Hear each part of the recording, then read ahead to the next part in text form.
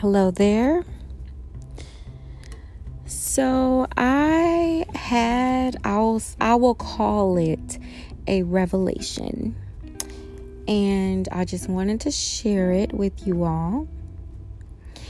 And I'm going to start off by reading a passage from Mark chapter 1. And this passage is just simply about Jesus healing a man with leprosy. A very simple, standard miracle that occurs. But there's just something inside of this passage that really kind of stood out to me and really spoke to me and really changed me, honestly. So I'll go ahead and read this, just a few verses. I'm going to be reading Mark chapter 1, verses 40 through 45. A man with leprosy came to him and begged him on his knees, "If you are willing, you can make me clean." Jesus was indignant. He reached out his hand and touched the man. "I am willing," he said. "Be clean." Immediately the leprosy left him and he was cleansed. Jesus sent him away at once with a strong warning.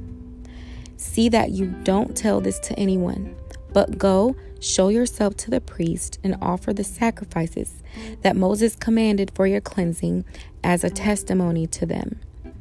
Instead, he went out and began to talk freely, spreading the news. As a result, Jesus could no longer enter a town openly, but stayed outside in lonely places. Yet the people still came to him from everywhere. All right, that's the passage.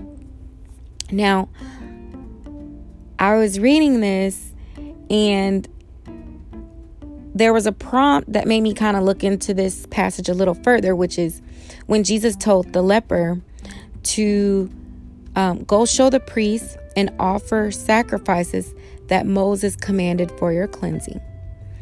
And also just the simple fact that, Jesus asked this man to, be quiet about this miracle. He wanted the priest to know, and he wanted just this man to follow the proper protocol for, I guess, this kind of event. But instead, the man went out and told everyone what had happened. And the town was talking. He spilled the tea and it was just a whole thing, right?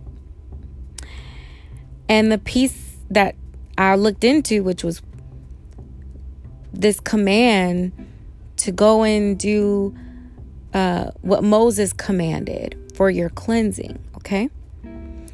And when I looked into it, it really was just simply, you kind of shave you shave your whole body and you cleanse yourself and you separate yourself for about 7 days as this whole process of a cleansing and I guess a sacrifice. It's a sacrifice for the cleansing. And so something that also kind of resonated with me here is that Jesus wanted the priest to confirm what had happened so that it wouldn't be made a spectacle. In this moment, Jesus just wanted the miracle to be related to the faith, not to the man, to the physical person of who Jesus was. And I think that simple piece here stands out to me because the miracle, the true miracle, is not the tangible physical things that we receive. It's our faith. It's the teaching of Jesus. Because that teaching and that faith is what is the power, right? In this space, Jesus wanted you to know that he's working through a higher power, right? He's this conduit, but he's giving you the game, right? Through the word, through the lessons. And he wanted that to stand out. He didn't want this spectacle of a miracle to stand out. He wanted the faith to be the shining bright star here. That humility of even the Savior, the Christ, in this moment, in this passage, just made me really feel compelled to rethink everything. You know, sometimes we think about the miracles that happen in our lives, which is, man, but God, there go I, right? The idea that if it wasn't for God, you know, we wouldn't have what we have. I mean, the grace of God covers so many things. And in my life specifically, I can think of many things where I really could have been jacked up. I really could have been in a different position. And even though I can say from where I came from, oh, I'm a homeowner, you know, I'm taking care of my children pretty well. And, you know, I own things outright. And I have this dope career, you know, these physical, tangible things in my life that you can look at. But the real miracle is the grace that's covering me. Because if it wasn't for God, I could be locked up right now. Baby, I could be jacked up over some of the decisions I have made in a way worse way. Like, I can really say I got out unscathed, you know. And so the real miracle is not the, you know, the tangible physical things, right? Like, our life is way more than where you work, how much money you make, what kind of car do you drive. Our life is the love that we have, the people that we get to share our lives with in a genuine, authentic way. The people that will support you and care for you. Do they exist? Do you have that? Do you have a real love that you can say, I've experienced a real love, a deep connection with the people around me? You know, those are the real miracles here. And so, again, the idea that Jesus wanted to truly be unseen here. He wanted the faith. He wanted the power of God to be the miracle. And sometimes we put the physical things as, oh, you know a tree by the fruit it bears. Yes, you do.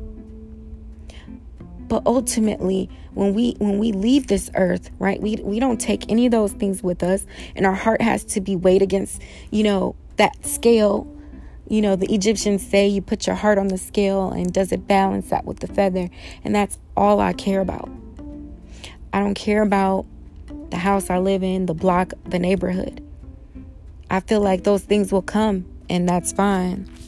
And I'll be striving because God put that in me to strive and to just progress over time, to grow and to develop.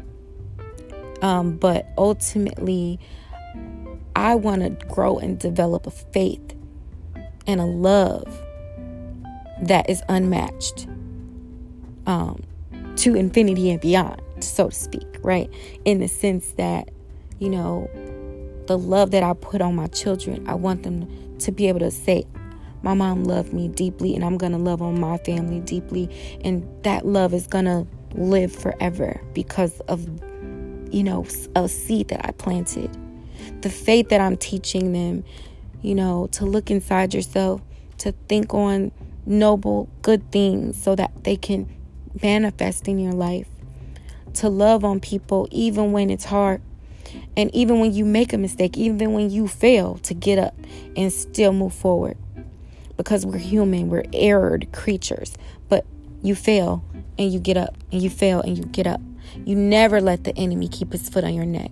Even when you want to take on that condemnation that I'm not good enough, or I deserve this because look at what I did. So what? You're covered by grace. Move forward. Keep it moving. You're allowed to evolve. You know, I'm a bio major, and so I've rectified my faith with my science, right? Just like we believe in evolution, I'm very aware of entropy. And entropy is the devil. Entropy is things are going to fall apart just because of oxygen and carbon monoxide and dioxide in the air. Like, things are just going to fall apart if you don't keep pushing, right? You take a house and you sit it on the prairie. It's going to fall apart if you don't keep improving it. If you don't paint, if you don't put some new nails up in them boards, right? Entropy exists. The enemy exists. But so does evolution. I'm allowed to grow. I might fall apart, but I'm going to find it in me to rebuild, to grow. Okay? That is the miracle. Is there no God in you? That's what I say to those that are feeling broken, depressed, and down. Is there no God in you? Yes, there's entropy all around. There's destruction and there's chaos all around you. That's the world we live in. But guess what? Good wins. The technology that has occurred just even within the last 20 years. Look at what it's done to this place versus thousands of years of just very much simple growth. The world is evolving always. And the way the world works, it grows exponentially. That's how God works, right? And so we have to dig deep, find the exponent of life, which is the God inside of you and outside and all around, to overcome evil, to sidestep entropy and chaos, right? To build. Even when things have gone awry, we build, we evolve. And so that is the miracle. Yes, of course, Jesus is amazing, and he's this dope teacher and Messiah that existed in this period of time. But his teaching, which has lasted, which has been a powerful force in this earth, that is the miracle, right? Not cars, clothes, and shoes. Those are cool. But I want to make sure that I am focused on the true miracle. And I hope that you will be too. Thank you for listening.